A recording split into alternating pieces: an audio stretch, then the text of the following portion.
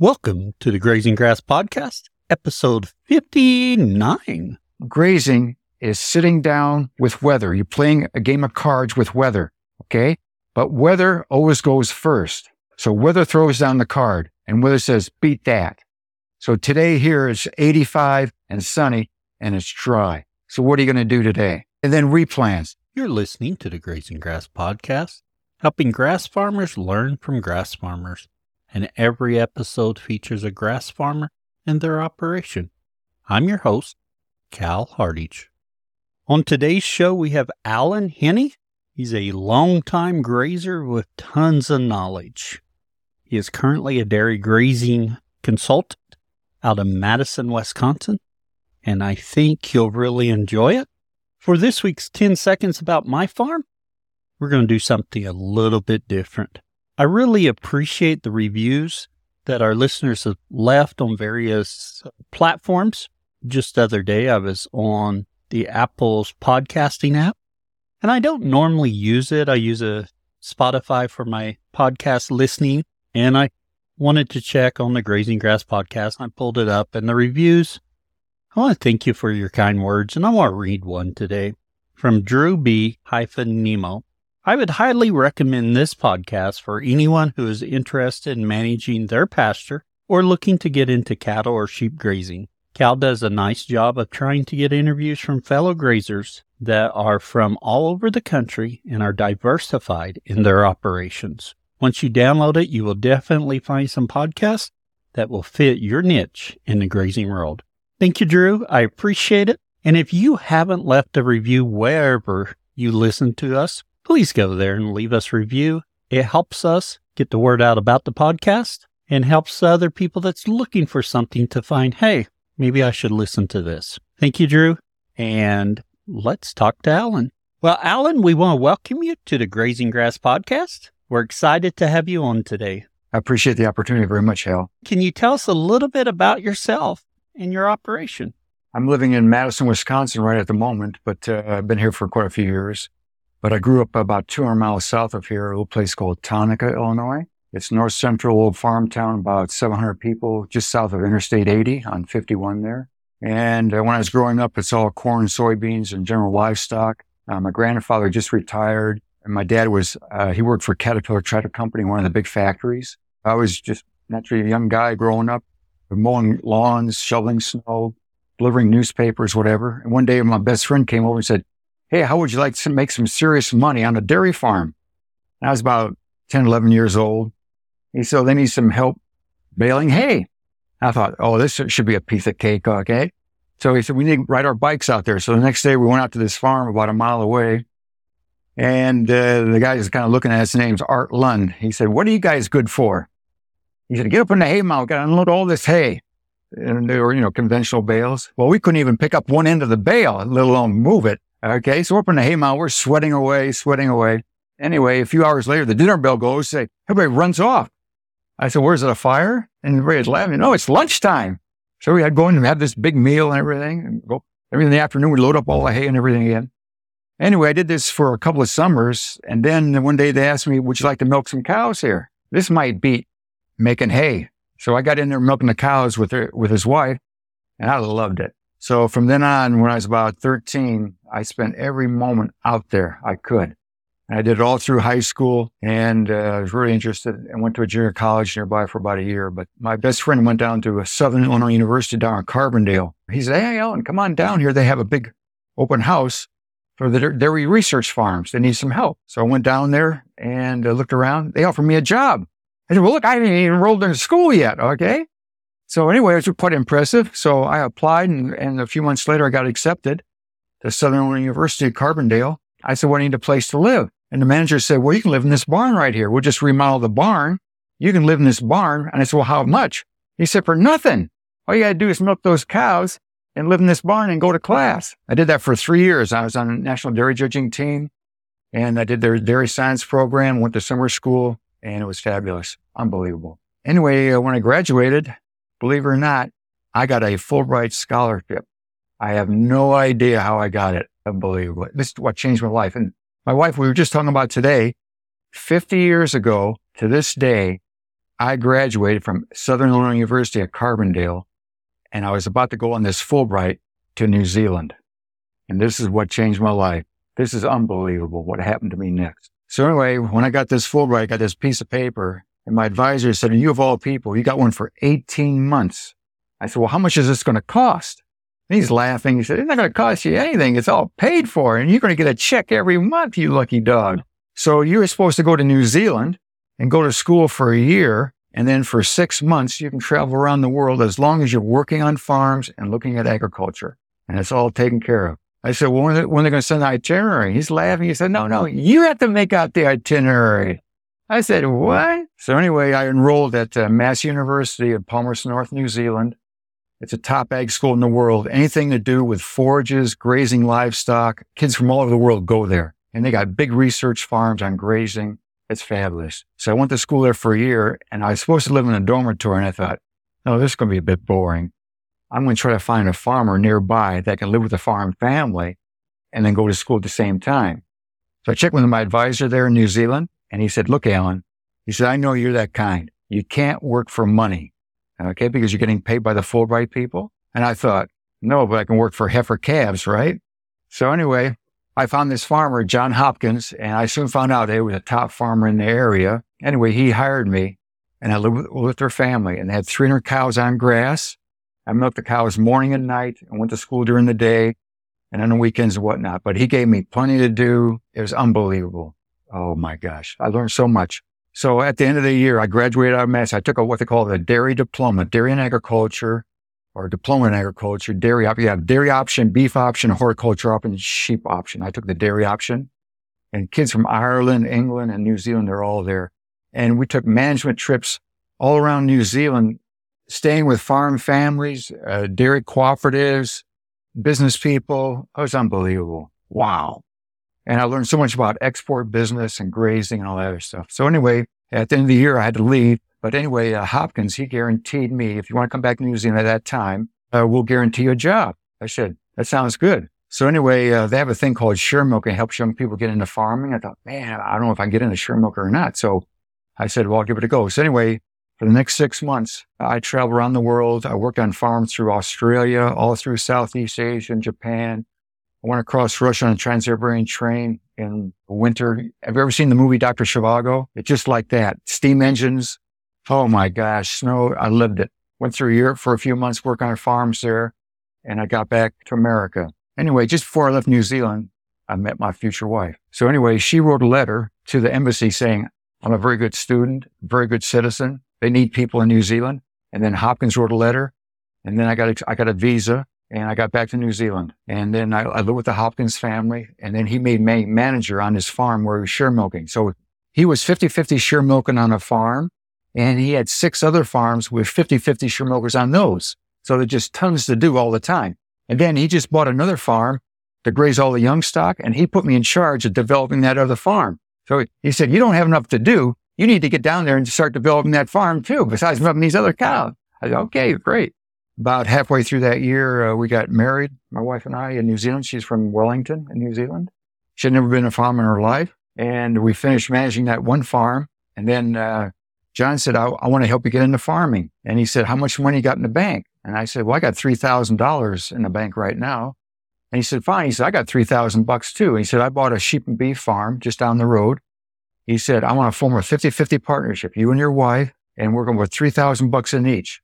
We're going to borrow to buy 200 in-calf heifers from his farm company to put on this sheep and beef farm. We're going to build a cow shed, put the fencing on it, water supply, and you're going to milk the cows, okay? You're going to be the managing partner. If you got any problems, just give me a call. If not, don't bug me, okay?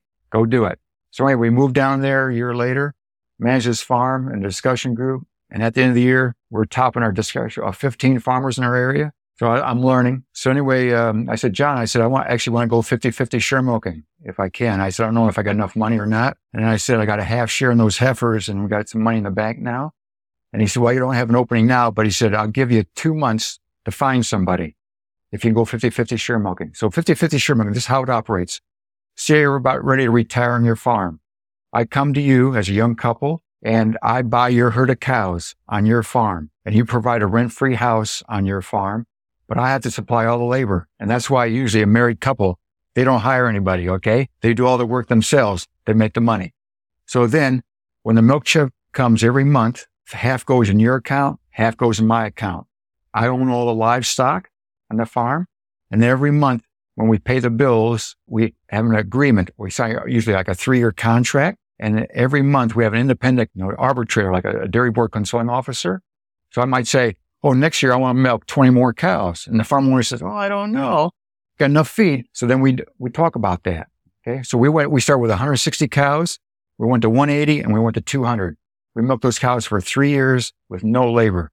At the end of 3 years, we had all those cows paid for. That was up in the White Kettle. Fabulous. We learned a lot. We actually started exporting heifers to Thailand. That was another deal. We don't want to worry about that right at the moment. Anyway, we had a choice to either go bigger share milking or buy our first farm.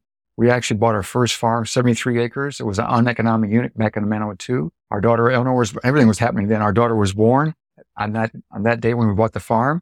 A year later, we doubled the production on that farm. We did up the house, the cow shed, drained it, fenced it, all that stuff. About 3 years later, we sold that and we got into a 50-50 partnership. We bought a sheep and beef farm in the South Island, New Zealand, near Christchurch in North Canterbury. At that time, nobody was dairy farming in North Canterbury, and we developed the first dairy farm in North Canterbury. That was in 1983. We set up a 50-50 partnership with some engineers that had a tax problem. I was the managing partner. We started with 200 heifers, and at the end of 3 years, we had 500 cows milking a flood irrigation system. Built a cow shed, a couple of houses, whatever. I started a consultancy business, developing grass-based dairies in New Zealand and Australia. I started coming back to the States, doing consulting work in fencing, grass seed, water supply, dairy semen, whatever. And then one day my wife said, let's move to America. So anyway, she'd been here a couple of times for visits. She really liked it. So we sold everything. That was in 88. So we came to America, traveled around on Greyhound bus for about 6 weeks. And she picked Madison, Wisconsin. So we came here. We actually rented a house out in the country, milked a herd of cows for rent for the house. I started doing a lot of consulting work with the Amish and Mennonites. I started writing an article for their stock and grass farm with Allen Nation called Midwest Grazing for many years. I started speaking at conferences, field days. And after a few, we were homeschooling our daughter, learning about America. And then one day my wife said, we're never home. We need to buy some cows. So one day we're down in Missouri. We bought a herd of cows. We rented a farm here near Madison, Wisconsin. That was in the mid-90s. And we set up a demonstration farm for rotational grazing. Gary Zimmer, Midwest BioAg, started with his micronutrients and whatnot. So we started using some of his consultants and field day. And then one day my wife said, we need to add some value to our milk, our Jersey milk. We won some awards for our local cooperative for quality milk. We started making some cheese, or my cheesemaker did. My wife said, well, you need to get down to Chicago. Chicago's about 100 miles away.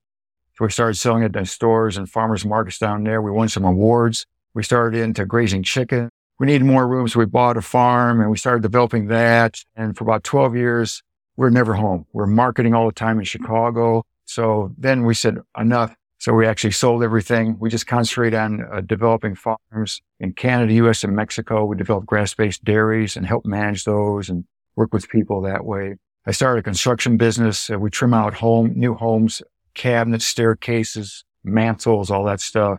Sort of into construction. We're building cow sheds so we can build houses too. So why not? So anyway, that's what we did. So right at the moment, I still do a bit of construction work. I do consulting. I don't travel nearly as much, but I work with some projects here and there. So anyway, that's my background.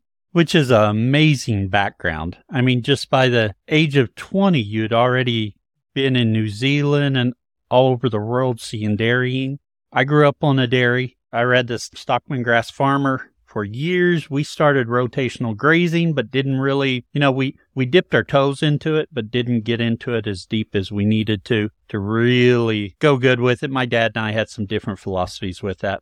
So we end up selling the dairy, but I still dream of milking cows. My wife says I'm crazy. I love dairying. At some point, I think I may get a few because I'd like to try some cheese making, but off that topic. Do you still have the demonstration farm going? We gave up that lease, and then the other farm, we developed it into a beautiful grazing property. And then some people from Chicago one day saw me at a market. And they said, we'd like to come to Wisconsin and start a grass-based dairy. I said, here. And my wife standing there, she said, oh, we'll sell you one. Okay. Oh. So anyway, they came and they bought it from us. So We sold it to them. And at that time, we leased another property, but there was just so much other stuff was going on. Actually, looking back on it, what I should have done is I should have hired somebody just to manage, off farm. Like Joe Salton, he has like subcontractors take his produce and he stays on the farm. That's what we should have done, but we didn't. But our goal was to learn about the marketing and just about selling produce. And we learned so much. It was unbelievable. And I helped other people. So that was more than enough. But over the years, it was interesting back in 08, 09, it's interesting how your old backgrounds come to help you out. I couldn't find any construction work. I couldn't even trim out a doghouse. I couldn't find any consulting work. Anyway, I called up this guy that does headhunting in agriculture here in Madison. I said, you got any jobs for a dairy manager? And he said, well, there's actually an organic dairy farm just north of Madison. They're looking for somebody to develop their grazing infrastructure because at that time, organics, you had to start doing more grazing. You just couldn't put the cows out there. You had to get kind of serious about it, okay? You have to make a commitment, okay? Anyway, he said, but these people are interviewing people, so you have to go out there at night. So I went out there for an interview, and I thought, oh, this is not going very well. A few days later, they called me back. Oh, you're on the short list. Oh, how nice. Oh, we want you to develop this grazing infrastructure for us. Our general manager just retired. Would you like to be a general manager too? I said, what does a general manager do? Well, he's in charge of lots of cows and, like a 400 cow dairy, 1,600 acres over 10 miles. It was a big operation. So I said, sounds interesting. I said, I'm up for it. I said, if you pick me, I said, I'm sure I can help you out. So anyway, they picked me and they gave me a 2.5-year contract and I developed their whole infrastructure. We got into exporting butter to Japan. We had Japanese people come over. And we actually, the second year, we got picked as far as the top dairy for our Organic Valley. Oh, We had yes. a huge field day there. It was fantastic. Anyway, we're learning a lot and helped a lot of people, and it's great. So are you doing grazing consulting now? Yeah. So if someone were to call you and say, hey, I've been exposed to this and I don't know what I'm doing, where do you even get started with that? My wife and I, back in 95, we put together a little booklet called The Power of Electric Fencing, a control grazing guide. It's just a pamphlet. We didn't sell it, and we just gave it away. We just printed it. Oh, yeah. Okay. But it was basic grazing management principles. It's like a little Bible, okay, that you can just carry around with you. And you can say, okay, you're interested in grazing. Start control grazing management right now by opening the gate in your mind and then opening the gate for your livestock. People invite me to their farms. They say, well, who should be there? I said, anyone that's involved in your farm. I said, I don't care what they're thinking. I don't care how they vote. I don't care what their attitudes are. We'll just sit down at the table and we'll just go around and make some comments about whatever's on your mind. And quite often they sat down and actually talked about the management of the business. Oh, yes. And quite often, hours later, we haven't talked about grazing yet. Oh, yeah. We're talking about what you've been doing on the farm or haven't been doing on the farm, or you said you're going to come back and look after these cows and you're never here. Whatever the story is, okay? So then we started talking about some serious stuff. And I said, if you really want to get into grazing management, just like me in New Zealand, I was asking Hopkins so many questions. The second day I was there, it's pouring down rain. And I'm looking out the window and I thought, this is a complete waste of time. There aren't any buildings out here. There aren't no machinery, no tractors. And all I see is cows all over the place, all over the place. And it's pouring down rain. They're standing out there. So I said to John, aren't you going to bring the cows into the barn? He's looking at me. He said, Fulbright scholar, how'd you ever get one of those? Did you leave your brains back in America? And he said, we don't have a barn. So we forget that job. He said, actually, we're going outside to do a grass walk today. I said, oh, really? I said, I tell you what. I said, it's pouring rain outside. He said, oh, doesn't it rain in America? I said, yeah, it rains in America, but we go inside. We don't go outside. He said, but they don't have raincoats in America? He said, well, here's a raincoat, Yank. Put the raincoat on. We're going for a grass walk. I said, yeah, but the grass, it looks okay. And it's green, it's growing. Oh, no, we have to figure out. He said, every 10 days, we go for a grass walk around the whole farm. I said, what are we going to do? And he said, if you can keep up, come on. If you can't, I said, I hired you because you can walk and talk at the same time. So let's go. So we had a plastic map with a magic marker on it. Oh, yeah. Of the whole farm, just like this. Okay, had all subdivided, 300 acres, roughly about 10-acre, and about 30 10-acre paddocks. So we're starting to walk around the farm. And he said, how much grass? He said, hey, Yank, hurry up, come on. How much grass in this paddock? And I said, there's enough here. And I thought, if I answer smart, I won't be right or wrong. Oh, yeah. And he said, no. He said, how much? How much? Would you put the cow? Okay, smarty. Would you put, and we keeps walking. He's over there. He's in the next paddock already. He's yelling at me. And the rain. In New Zealand, the rain doesn't come and get out. It comes at you. So I'm kind of leaning into it. And he said, how about this next paddock? I ain't even worried about that. I said, look, he said, if you keep walking that way, we'll never get around the farm. You got to keep going this other way. So I said, what do you have to do? He said, well, can you count to 10? It's a condition scoring, but you condition score the grass. So what you're going to do is you're going to assess the feed. So all you got to do, don't worry how much grass is there. Just put a score on it from 1 to 10. Just pick a number. I didn't even realize, oh, this is easy. I'll put a 5 on it. Oh, yeah. And he looked at me, he said, oh, you are a politician, aren't you? I said, yeah, 5. So what is the next one? I thought, wow, there's a bit more grass here. I said, okay, 6. He said, oh, you're getting the hang of it. Let's go. The next one, the cows just grazed. There's hardly anything. I said, gosh, there's hardly anything. 2. But he said, how'd those heifers look? We walked right by these heifers. I didn't even look at the heifers. He said, you got anybody on heat? I don't know. Or anybody, how's the group doing? I don't know. So do they have anything to drink? I don't know. So I'm walking back. I find out, like, come on, let's go. So we keep walking. He said, oh, this paddock here, I said, I'm thinking about reseeding it. Do you think I should reseed it? It looks okay to me. Well, I don't know. Every time they go in here, the milk goes down. I don't know what the story is. Anyway, go across. Look at this electric fencing. He said, I can't feel a shock. He's grabbing the whole of the fence. They're going like this, Oh, whoa. So a couple hours later, we have all this information. He's written down. So we get in the house and we're sitting down. He takes out his notebook from the years he's been there. And he said, here it is. We're putting it on the map now. We're going to write down how much feed is actually on the farm. Who cares what? We're interested in the total amount of feed in the different categories. So we can either go speed up or slow down the rotation as we're moving the stock around like this. So that was my first introduction to grazing. He said, in 10 days' time, you're going to do the grass walk by yourself because he said, I'm going to be out of town for a few days, so you got to do it. So when I come home, I want all that information right here. Got it? Besides doing all this other stuff. I said, I'll do it. No problem. So anyway, that was my first introduction. So you asked me originally, where do you start? With just a little information like this, write your questions down. I don't even have to come to your farm. We just talk over the phone or over the computer just like we're doing right now. And then I'll know some people maybe in your area that you can go visit. Just go over there or go a few miles away because back in the good old days, there wasn't anyone really around too much. Then you kind of get comfortable and getting some more questions kind of focused and take your wife with you, your girlfriend or your mom and dad or whatever, dear old dad, you want to educate him a little bit. So take them and then you come back. And then eventually I'll come out to your farm for a day. I'll send some information ahead of me. Okay. Just say, read this, ask some questions, whatever. And then we'll go from there. And you can tell me a little bit about your operation and then we'll focus in on whatever. But what I try to do is I never tell people what to do. I just say, here's some information. You run with it. Just like what Hopkins did with me. If you're really interested, go do it. And then he said, there's a farm down the road. You're in charge. Just go do something. Okay. And whatever you're going to do down there, it'll be a big improvement. So go to it.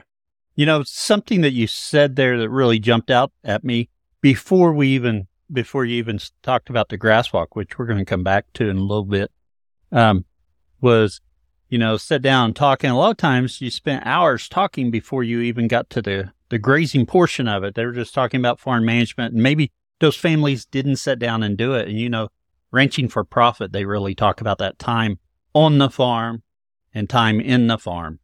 Dad and I dairied for years and then sold out, and just critiquing ourselves, that was a limitation we had. We did not do a good job of that. Now we run cattle and sheep together now, and we have a lot more conversations about that. That was definitely a limitation for our dairy years ago, and I really think one of the leading causes of us deciding to go ahead and sell it because it wasn't quite functioning to the level we needed it to function as. The same thing happened to me when I was in high school back in Illinois. I was working for that farm family, Art and Louise Lund. They had 2 grown sons and a daughter. They just hated dairy farming, but they were on other farms. They had 5 farms in the area that they were all leasing. So they were kind of pulled into it just for physical work. Oh, yes. They want to be. And when I turned up, say, Alan, thank you. You'll milk for me for this weekend, won't you? Yeah. You'll do it. Okay. Thank you very much. You'll mow the lawn. Those beans over there, they need to be cultivated next week. Would you just please go cultivate those beans for us? Okay. Just go do that. So I was kind of the go-between like this. And then in the end, they actually wanted to sell the cows to me to continue. But I thought at that time, I wanted to get out, and I'd traveled quite a bit with my family. My mom's from Cardiff, Wales, and around the States too with her family. And I wanted to do a bit more traveling, just wanted to see a bit more life, experience it. Oh, yes. And so I started turning them down. So as soon as I said that, they sold the cows and they retired. But Art and Louise, when I got married in New Zealand, they had never been outside the United States. They came over with my mom to our wedding, and he worked for me. They stayed with us for 2 weeks. I said, Art, I'm going to be the slave driver now, just like you. And we're making hay right now because it's summertime, and you got to get out there tomorrow and rake those paddocks right over there. Oh, yeah. So the next day he was out raking. And so I drove by, and he's out there sitting on the tractor. He's not doing anything, just sitting, looking around. So I thought, gosh, I hope everything's okay. So I walk over. I said, hey, Art, everything okay? He's just looking around at the mountains and everything. He said, I can't believe, he said, I'm in New Zealand making hay and the scenery is beautiful. I said, look, Art, forget that. Do that on your own time. Yeah. You need to get the hay raked out. Now, let's get going. He laughed like crazy. Anyway, they came. It was unbelievable. My wife is from Hawaii. We met here in Oklahoma, and she'd gone back to Hawaii to see her family, and I was going over a couple weeks later. I said, take some pictures for me. I grew up on a dairy. I didn't travel very far. Sometimes we'd go to Kansas or Missouri or Arkansas, but we stayed in Oklahoma pretty close. I know what mountains look like. I've been to Colorado, but I want to see it.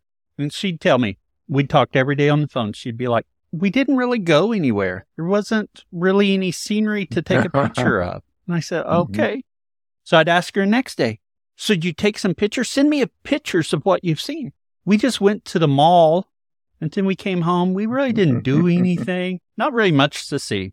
And this continued on for a couple weeks. And then I flew over. First time in Hawaii. Her dad picks me up at the airport, and we drive to her parents' house. Standing on the driveway of her parents' house, if I looked to the east, I saw the ocean. I looked to the west, I saw a mountain. If I looked across the street, there was a palm tree that doesn't grow in Oklahoma. You could have took a picture of anything. It was amazing. I would take it for granted. Same way in New Zealand, I couldn't get over the scene. When I stepped off that plane, I saw all that grass. Whoa, this is heaven on earth. And when I sent photos to my folks the first time, my dad said, it can't be that green. Surely not. Oh, yes. So, but they came over, once we got married, we moved every few years because we were sharing milk and leasing farms, developing farm, but they came over every few years. There's a dairy or two on YouTube from New Zealand that I watch because I'm just fascinated by it. Andrew, once a day farmer. His farm is not too far from where he share milk. Their farm is at Cambridge, and it's like on the western side of Waikato. Waikato is the main dairy area in New Zealand. Oh, okay. It's the center of the North Island. But Cambridge is there, and we share milk over by near Matamata Tipoi. It's on the eastern side. It's in the same general area. But we were sharing milk there for 3 years. But the same type with the hedges, gently rolling grass, it's the same thing. Did that for 3 years. Oh, yes. I love seeing that. And that dairy parlor with open dairy parlor. It's just, swing over. It's just fascinating to me. And which I find the high line so interesting. My grandpa had a 4 herringbone swing and high line. And then, all the dairies put in, or it seemed like to me, low line. We put in our dairy 4 low line. Of course, then we've got 8 milkers versus the 4, just more stuff. But then when we started hearing about New Zealand style, it's all still a high line swinging. How are you getting the infrastructure set up, and what kind of infrastructure do you recommend? Because I know when I look at my neighbor's farm and they're grazing, and when I think about this podcast, those are the perfect candidates to listen to start thinking about those next steps. Tell us a little bit more about that process. When I was going to school there in New Zealand and associating with the sheep and beef people, the biggest bang for the buck with grazing is dairy. Yes. I always say that my grandmother, she can graze sheep and beef, but my grandmother, she'll have a tough time with dairy cows. Because if you don't do it right, you'll see what the reaction is with the old cow, because you've seen her twice a day at least, if not more, but also you see it in the milk vat real fast. How I attack it is, if I come up on a a typical dairy farmer in America. It doesn't matter what it is. It doesn't matter how many cows there's and whatever. And I meet with them. And I said, okay, having asked me or even talked to me or even called me up, there must be something in the back of your mind that say, oh, there could be a different way to do things. Or we read the Stockman Grass Farmer. Or I was in the barber shop and I saw this magazine on grazing. What? And that's in my forage class at SIU. When it came to the grazing chapter, my professor said, oh, nobody does grazing. This is in 73. We'll just skip that chapter. And 2 years later, I'm grazing big time in New Zealand. And I'm like, whoa, we're going to skip all the other stuff about supplementary feeding and machinery and housing and all the other stuff. Okay. So anyway, say the conventional dairy farmer, he's been thinking about stuff or whatever. Or maybe the son said, Dad, I'll come back to the farm, but we've got to change things. Just like you were saying with your dad. Okay. You start thinking about it and say, well, there's lots of different things you can think about with grazing. And I said, first of all, I don't recommend you do anything different. When I was back in high school, say I'm 16 years old, the people I'm working for, they're total confinement, but we leased 2 farms. And in the summertime, one of my jobs was to go down to these 2 farms to check the heifers. And guess what? The heifers were out grazing down by the creeks. We couldn't plant corn or soybeans there or make hay, but they said, oh, they're just weeds there, but we put the heifers in there. But we put feed out. They didn't eat so much feed. They're out there grazing all the time. But one thing I noticed about those heifers when I'm 16 years old, I look at those heifers and then I look at somebody else's heifers, like the neighbors or go someplace else. I go, wow, our heifers not as big, but they're healthier. The calf is beautiful. So that stuck with me. So fast forward about 6 or 7 years later, and I'm looking at real, I'm thinking, wow, these cows not as big, but boy, are they healthy. What about those dry cows? Oh, yeah. And then you say, oh, yeah, the dairy farm, they always bite on this. So it's like fishing. You throw something out and you say, oh, I think I'm going to get. So I said, what about those dry? Oh, yeah, that's our biggest cost. You know, they don't produce anything, but we need them. But right now, we got to feed them all this expensive feed. It doesn't matter what year it is, when it is. It's always expensive feed. So I said, the grazing cow, she does that if you let her. He said, well, we got this paddock here. So when they're sitting there, they're grazing. They go wham, wham, wham, wham. They're grazing like crazy. And now that we're having an argument, and everybody's like this, and like this, and they're thinking, oh my gosh, they're actually grazing. Anyway, usually in the back of my truck or something, I have a portable little fence and I just kind of stick it around the thing. And so what, it's done. It doesn't have to be any power and everything. Just stick it there. It's done good enough for the time being. And I said, another of my hot grazing tips in here is let your stock learn at the same time you do or at the same rate. If your stock learn ahead of you, you're constantly catching up and you'll never be on the same page. And if you say, oh yeah, I've just been to this grazing conference. I'm going to set this up and everything. But if you don't train your livestock in a certain way, they're not going to cooperate. They're going to say, I'm not going to have any part of this. Okay. So they have to go hand in hand with this. And that first time milking all those cows in New Zealand, those cows, they just wanted to get in there and get through. And I'm thinking, why do these cows want in there? So I'm looking down the raceway. I'm thinking, well, where are these cows going? I was so worried about milking the cows. So I get up there and look, they're way down the they're into another pet. They're grazing. And all these other cows, they got their radar up. They don't want to be here. They want to be down there. So they're just filing through. We don't even have to use a backing gate. We don't have a thing. Whoa. I thought I knew about stockmanship. I had no idea. I wouldn't have a clue. I got nine points, what I call grass goals. Okay. Just before you get thinking about spending any money, it's just a thought process is walk the grazing area every 10 days through every paddock. Okay, it doesn't cost anything. Practice in New Zealand, dairy farmers have 3 types of cost: no cost, low cost, and then some cost. But they have a very hard time of spending money. Observation always. Take time to communicate. We just said a little bit about that. You and your dad or family members or whatever. It's so important. The second thing after grass walk in New Zealand, what powers the New Zealand dairy industry is the discussion group. Every area has a dairy board concern officer. Well, indirectly, you pay through your fees, but they chair a discussion group. There's like 10 or 15 farms in your area, meet once a month. Say tomorrow it's going to be on your farm. Then next month it's going to be on my farm. We go to the discussion group. It's powerful. You learn something. And next month it's going to be here and you're going to tell them what we're doing here on the farm. You better start learning. Oh my gosh, I better learn something. The last thing is plan, and replan. Like, okay, like say today, like say I'm meeting with you and your dad. We're setting up a plan about the grazing, whatever it is. Then next week, things change. But how can Jesus say, as we see it today, at the end of our grass walk, and we go through the information, he said, that's it, as we see it today. But grazing is sitting down with weather. You're playing a game of cards with weather, okay?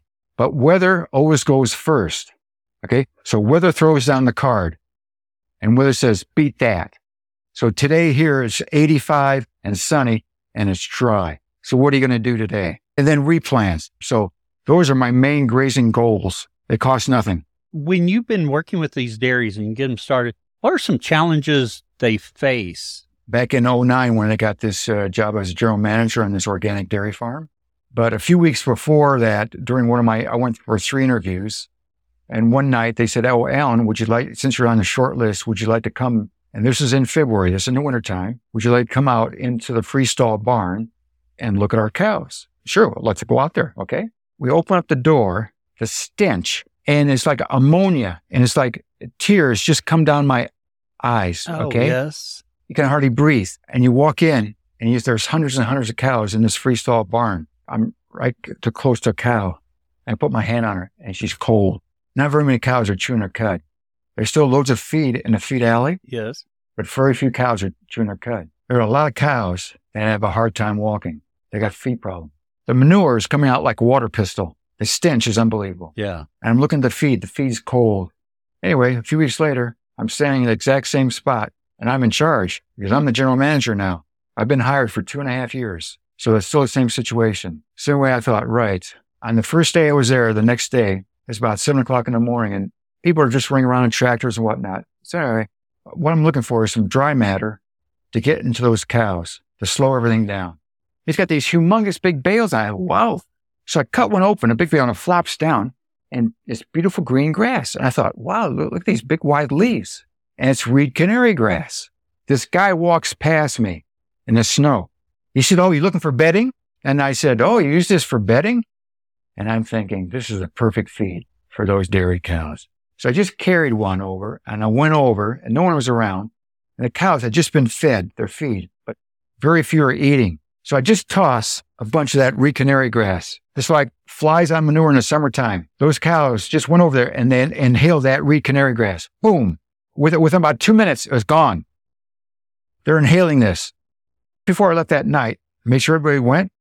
I loaded a big feed-out wagon. I went in there and I fed both sides of reed canary grass. I just stacked that thing up high, down either side. And those cows were just boom, boom, boom like this. So anyway, I got home about, 9 or 10 o'clock that night. My wife said, have you been fired yet? I said, not yet. And she said, what have you been up to? I said, well, I fed this reed canary grass. And I said, I'm doing a research project. And it said, tomorrow morning at 3:30, 4 o'clock, I'm going to be up there. Anyway, the next morning I got there just before 4 o'clock. I opened up the big overhead door, goes boom, boom, boom, boom like this. It's like foggy old England. It's like a big fog. Those cows, the heat that was coming off those cows, the condensation, you couldn't even see the cows in there. The body, they were chewing the cow. All that reed canary grass was gone. Anyway, we're in there and I'm having a discussion with some people. And all of a sudden I heard these screams. I said, oh my gosh, is there a fire? Did somebody get injured? So I come running out and I look at the big bulk tank. It's like Niagara Falls. The milk is flowing over the side of the bulk tank. And it's going right over there and it's going down the drain. And all these people are screaming and yelling. They're lost where they're pointing to the milk. And I said, well, shouldn't we call the tanker driver? I said, I know he comes every other day, but shouldn't he come now? They utilize the feed butter, and we haven't even started grazing yet. After that became part of a ration. So I looked on animal health. I asked the secretary, I said, tomorrow, could you do a breakdown of all our costs on the farm, but we'll start with animal health. She said, we spend most of our money on hoof trimming. We spend over $300 a cow. And I'm thinking to myself, in New Zealand, if you spend over $10 or $15 per cow, American dollars, you need to find another line of work. These people are spending over hundreds of dollars. So the hoof trimmer came the next day and I said, what are some of the problems? The main problem is hairy wart. It's stress on concrete. What happens is you watch a calf when it's born, how it walks like a proud horse, boom, boom, boom, like this. But after a cow's been on concrete, even just a year, her legs start to go back. and they get damaged. The feet right there get damaged. And then infection starts in and hairy wart starts in. We rounded up all our dry cows and heifers out of all the different facilities all over the place. And I put them down to an area called Jerry's Paradise. It's a big forest area and everything. We put them out there. After about a month and a half, and then coming into spring, we brought those stock up as they started calving and whatnot. And the hoof trimmer came up. And the first time the hoof trimmer, the first volume, 15 or 20, I'm standing there. And the guy said, "Oh, we got a problem." And I said, "What problem is that?" He said, "They don't have any hairy wart, these heifers." I said, "Oh, is that a problem?" And he said, "Yeah, it is a problem." He said, "I can't do anything for them." Within less than a year, we chopped our animal health bill in half.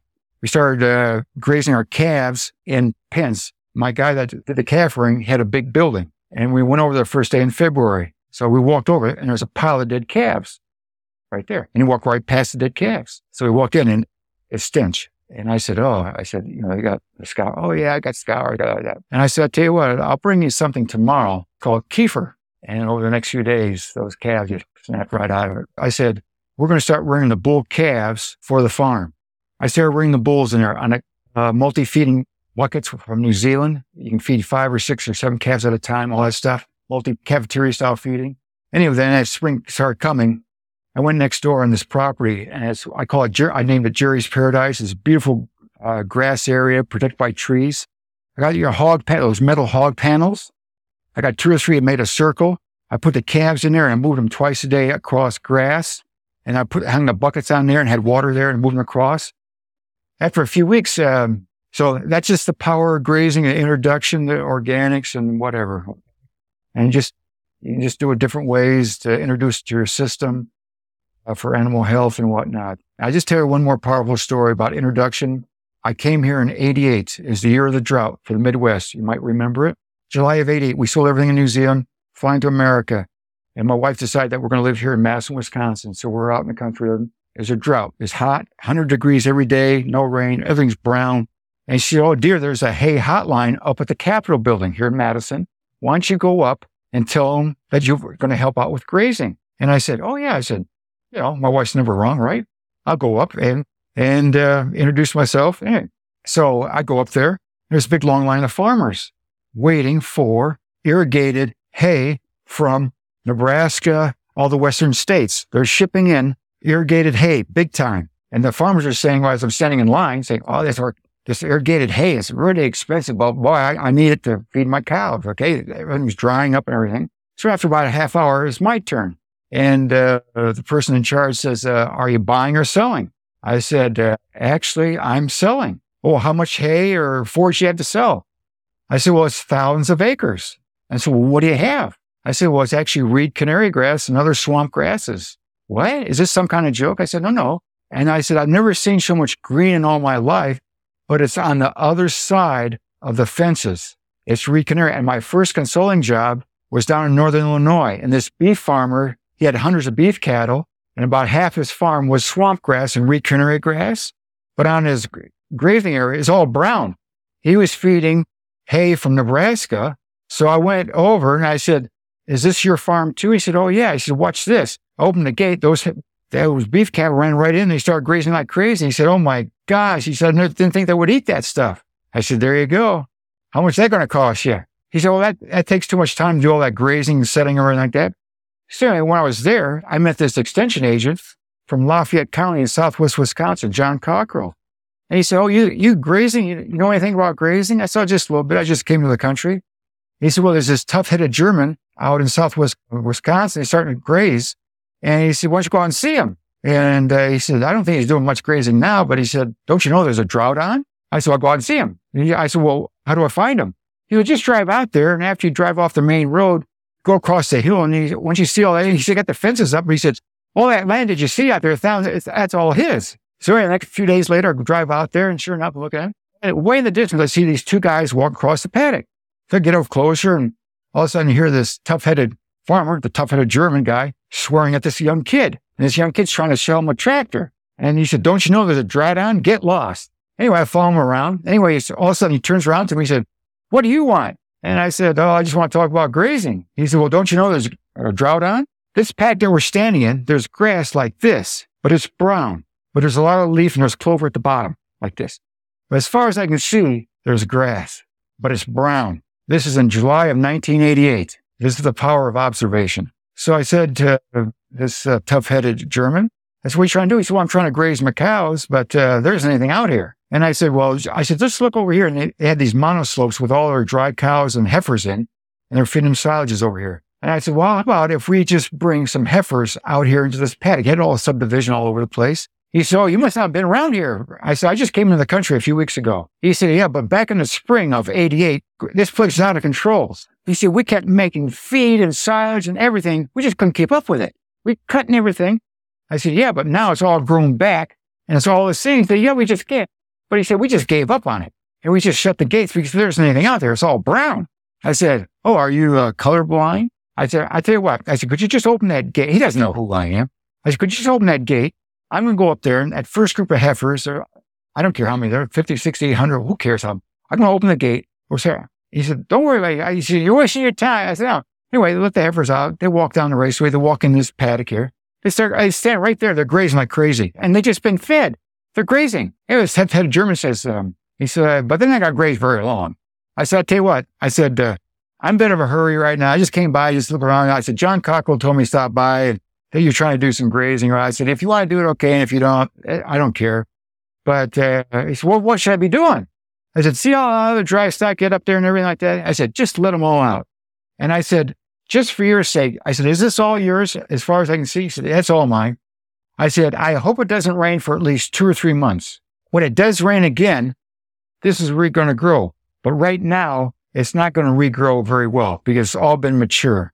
But if you can just nip off, you don't have to graze it down. Just eat something. And then tomorrow move them to another area. Who cares? It doesn't have to be a rotation. Just do some grazing. I forgot about him. And early September comes and it starts raining. He calls me up. He said, hey, what should I do now? I said, start feeding your supplementary feed because I'm going to go slub side. That dry matter is going to go to mush for a few weeks.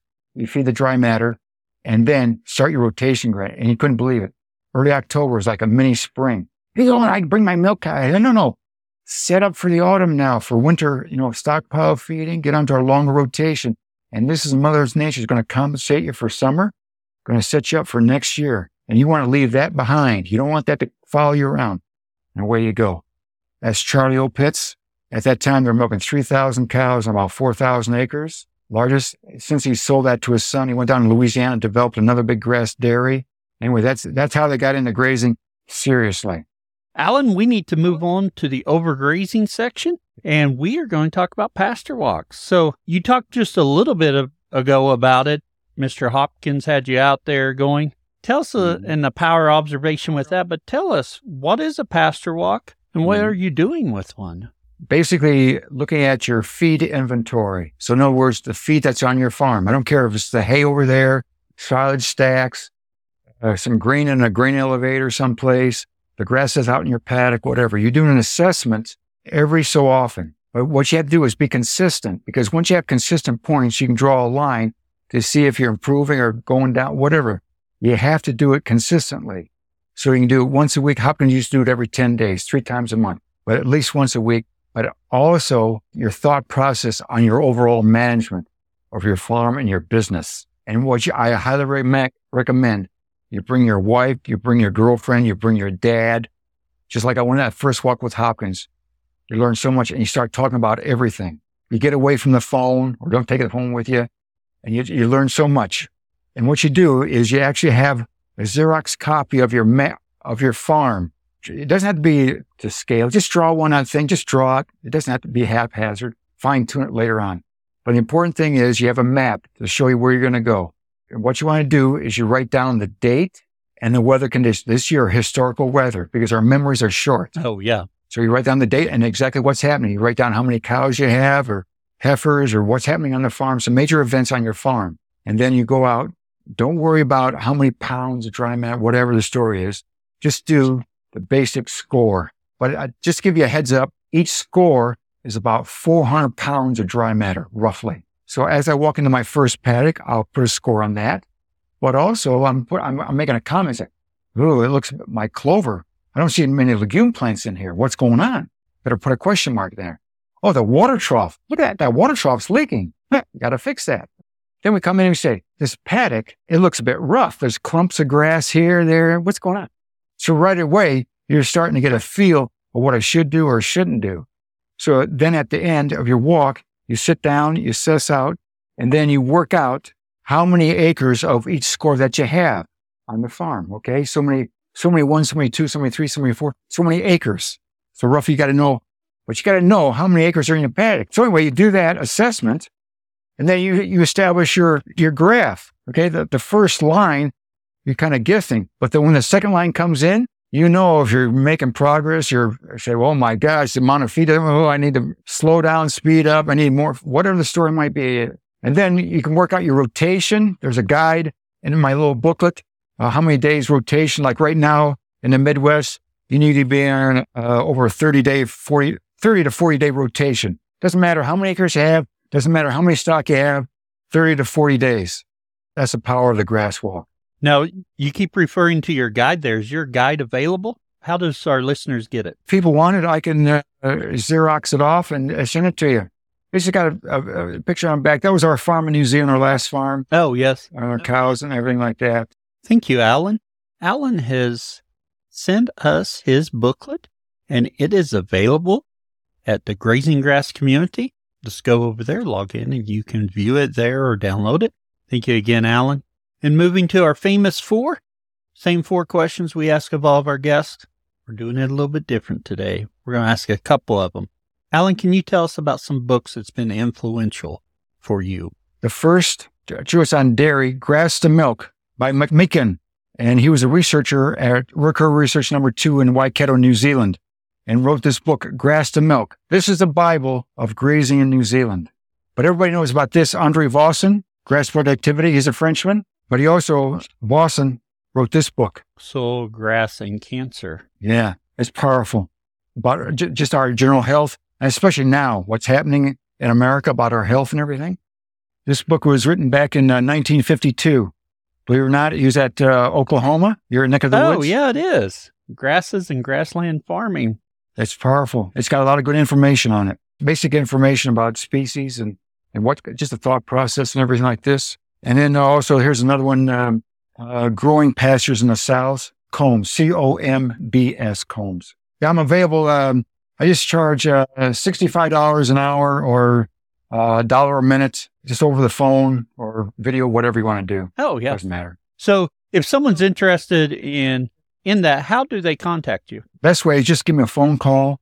Phone number is 608-575-4172. It's here in Madison, Wisconsin. Just call me anytime. I carry it with me and call me anytime. I'm used to being interrupted at all hours. And then my email address is Alan Henning. It's all one word, ALANHENNING @att.net. I look at my emails on my computer every night. I don't look at them during the day, though. Well, very good, Alan. Really enjoyed the conversation today. Thanks for coming on and sharing with us. Thanks for making the opportunity, buddy. You're listening to the Grazing Grass Podcast, helping grass farmers learn from grass farmers. And every episode features a grass farmer and their operation. If you've enjoyed today's episode and want to keep the conversation going, visit our community at community.grazinggrass.com. Don't forget to follow and subscribe to the Grazing Grass Podcast on Facebook, Twitter, Instagram, and YouTube for past and future episodes. We also welcome guests to share about their own grass farming journey. So if you're interested, fill out the form on grazinggrass.com under the Be Our Guest link. Until next time, keep on grazing grass. I really hope you enjoyed today's conversation. I know I did. Thank you for listening. And if you found something useful, please share it. Share it on your social media. Tell your friends. Get the word out about the podcast. Helps us grow. If you happen to be a grass farmer and you'd like to share about your journey, go to grazinggrass.com and click on Be Our Guest. Fill out the form and I'll be in touch. We appreciate your support by sharing our episodes and telling your friends about it. You can also support our show by buying our merch. We get a little bit back from that. Another way to support the show is by becoming a Grazing Grass Insider. Grazing Grass Insiders enjoy bonus content, monthly Zooms, and discounts. You can visit the website, grazinggrass.com, click on support, and they'll have the links there. Also, if you haven't left us a review, please do. It really helps us as people are searching for podcasts. And I was just checking them, and we do not have very many reviews for 2024. So if you haven't left us a review, please do. And until next time, keep on grazing grass.